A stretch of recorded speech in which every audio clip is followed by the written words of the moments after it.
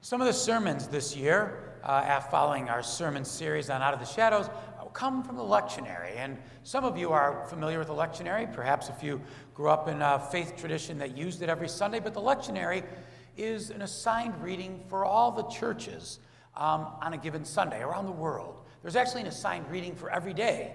And there are 3 years in the lectionary cycle. And the new year will begin when the new church year begins with the first Sunday of Advent, which is the season leading up to Christmas. But this morning's lectionary reading is from the Gospel of Matthew.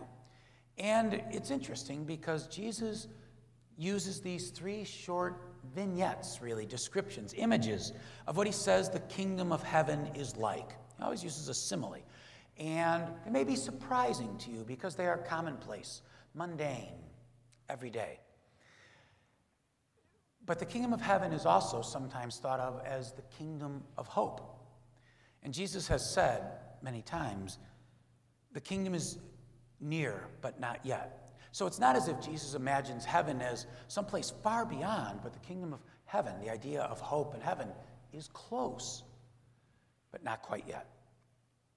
And in that desire for Jesus to orient us to the glimpses of heaven that can be found in our everyday lives, he shares these parables. He put before them, Jesus, another parable. The kingdom of heaven is like a mustard seed that someone took and planted in his field. It's the smallest of all the seeds, but when it has grown, it becomes the greatest of shrubs. It becomes a tree, so that the birds of the air come and make nests in its branches. Then he told them another parable. The kingdom of heaven is like yeast that a woman took and mixed in with 3 measures of flour until all of the bread was leavened. The kingdom of heaven is like treasure hidden in a field which someone found and hid. Then in the person's joy goes and sells all the person has and buys the field. Again, the kingdom of heaven is like a net that is thrown into the sea and caught fish of every kind. This ends the reading from the Gospel of Matthew. And may these images of heaven and hope, which once transformed the disciples' hearts, transform our hearts as well. Will you please rise now, or rise in spirit, and let us join our voices together in the 2 verses of this great old Christian hymn.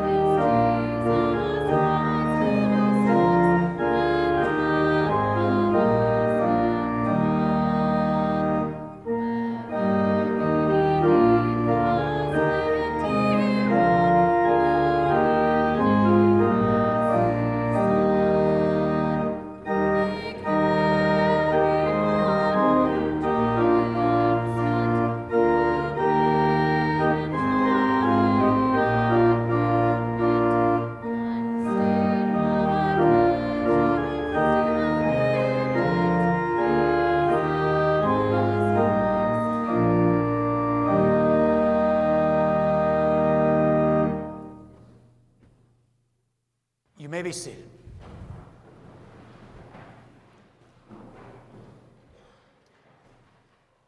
Will you pray with me? Gracious and loving God, may the words of my mouth and the meditations of each and every one of our hearts be offered humbly and faithfully. Amen. Years ago, about 18 or so years ago, our family made a trip to one of those sort of meccas of tourism in North America. We went to Niagara Falls. It was amazing. But it was also, I have to tell you, leading up to it for a few weeks, a source of kind of embarrassment for the family as well, because our youngest at the time, Caroline, was about 4, and she was so excited. She always got very excited about trips, and she was constantly telling neighbors, friends, strangers, that she couldn't wait to go on vacation, and they'd say, "Where are you going?" And she kept saying, when we finally overheard it, we decided she'd been watching too much television, because she would tell people we were going to Niagara Falls. We just said, "Tell people, Caroline, we are going on vacation." But as tourists at Niagara Falls are supposed to do, we rode the Maid of the Mist. That is the boat that takes you out close to the falls, really close to the falls. I mean, it's astonishing. And it's so loud. The falls are roaring. You have to talk like this just to be heard by the person next to you. And you wear raincoats because the mist is just covering you. And while I was standing on the boat, I heard some of the other passengers around me, and their words were almost of a religious quality. "I've never seen anything like this," I heard someone said. Another, "This is like a miracle. It's so beautiful. It's unbelievable." And one said, I'll never forget this." I mean, it was that kind of a moment. Memorable, seared into the vivid image of these falls and the sound and the wet. It was amazing. Psychologists oftentimes refer to moments like that as a mountaintop experience. Niagara Falls is a mountaintop, but you know what they mean. And the scripture is replete with mountaintop experiences. Moses goes up to the mountain. Elijah to the mountain. Jesus goes up to the mountain. They encounter the divine on the mountain. But you heard it this morning in those scripture verses from Matthew, right? Jesus begins each of those phrases with the kingdom of heaven, the kingdom of hope, is like. Now, if you're anything like me, you might have expected Jesus to complete that, to compare heaven to someplace awesome, like, Niagara Falls, or the purple mountain majesty of having climbed a 14,000-foot mountain in Colorado and stood at the top and thrown open your arms. It's astonishing to do that.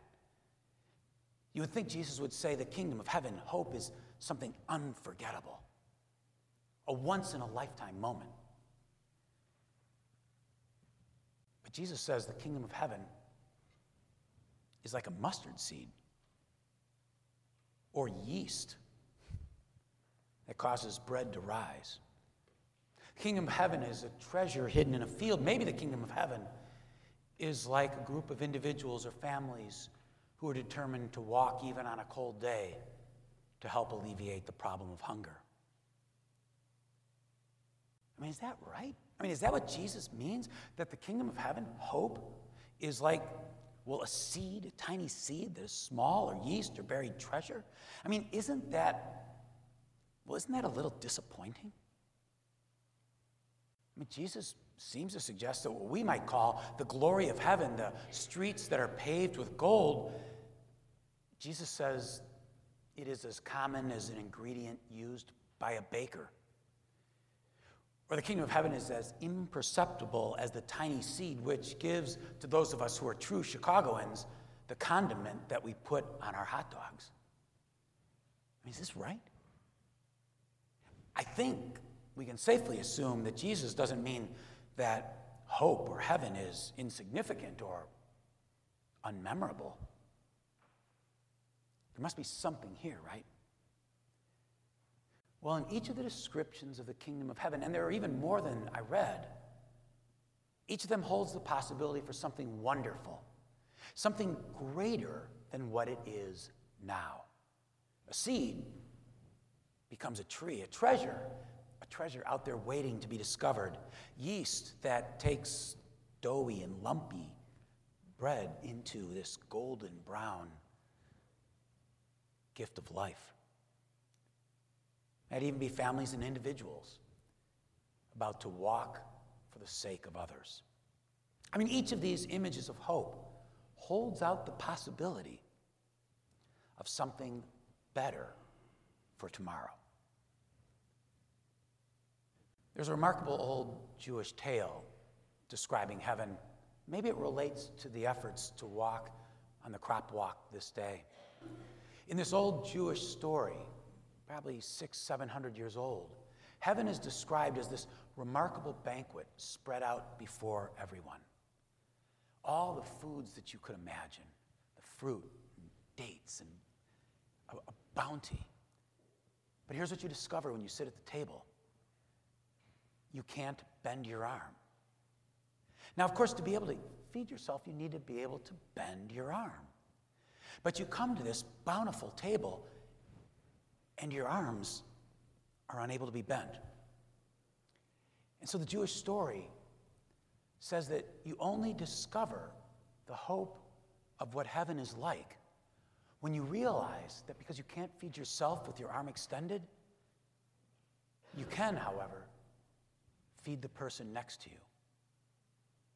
And you can be fed by the person next to you.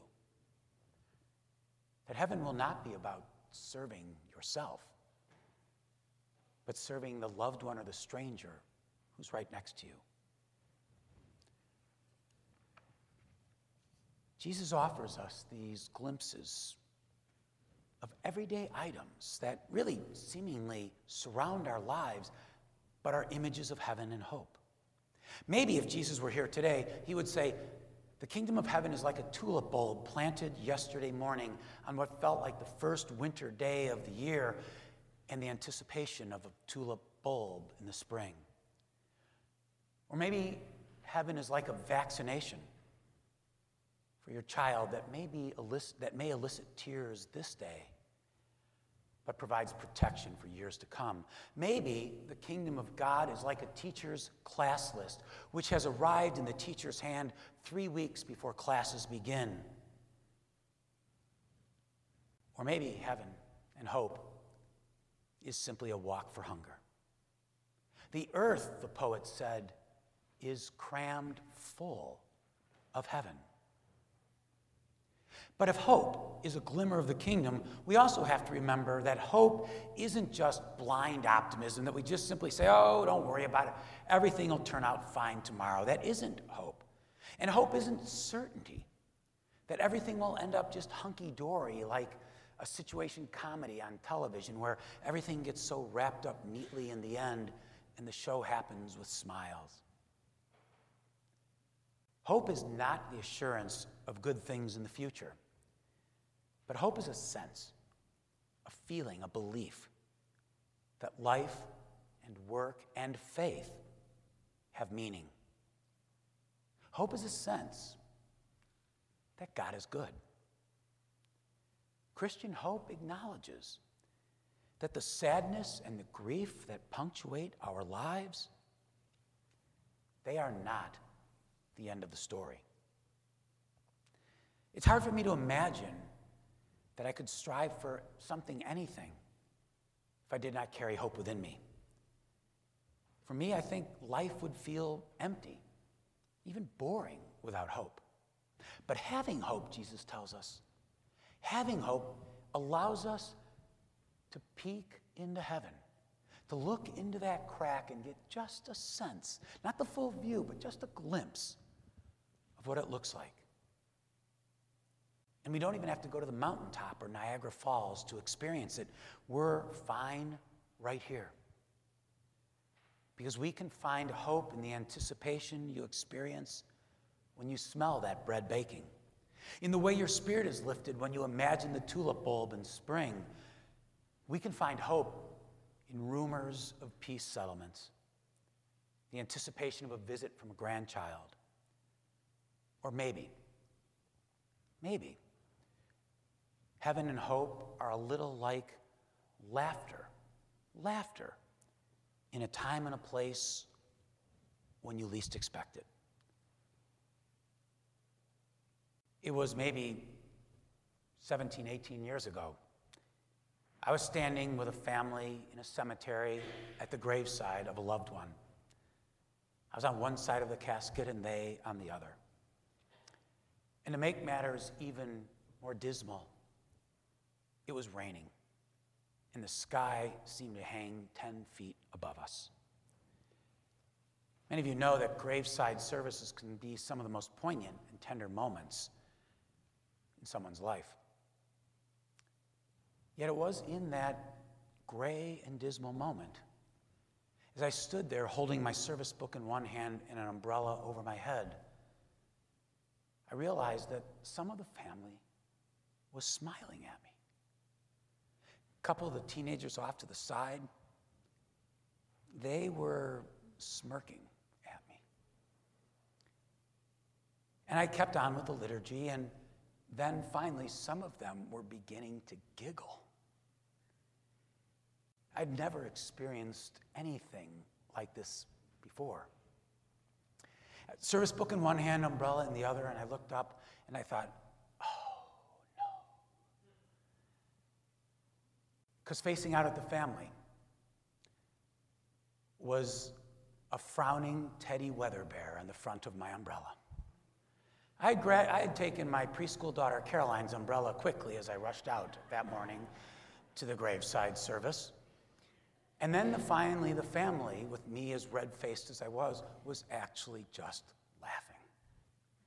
And later told me it was a moment of release for them, unintentional on my part, embarrassing still to this day. But sometimes, maybe the kingdom of hope is like the gift of laughter when it is least expected, but so dearly welcomed and needed. I think we're to take Jesus' words, those little parables, those vignettes, as a challenge to us. It would have been natural to think that the kingdom of heaven or hope is like the grand moments of life, the mountaintop experiences. But Jesus seems to charge you and me with discerning the signs of hope and heaven that are hidden in the experience of everyday life. And he says if we pay attention to these signs, small seeds that are planted, yeast that brings about bread, that they might just remind us of what is truly priceless in life. They might remind us of what is of true value. They might remind us of hope. Maybe a seed, maybe a baby in diapers, a tulip bulb or a class list of students, laughter when we least expect it but most need it. And yes, people gathering together to walk to raise awareness of the tragedy of hunger in an abundant world. Each and every one of these is a hopeful treasure buried near us. So Jesus has asked us a very simple question. Are we willing to dig? I trust that we are. Because we should remember Jesus' words that in these signs of hope, we get a glimpse of heaven. Indeed, the earth is crammed with heaven. May we pay attention as we walk. Amen.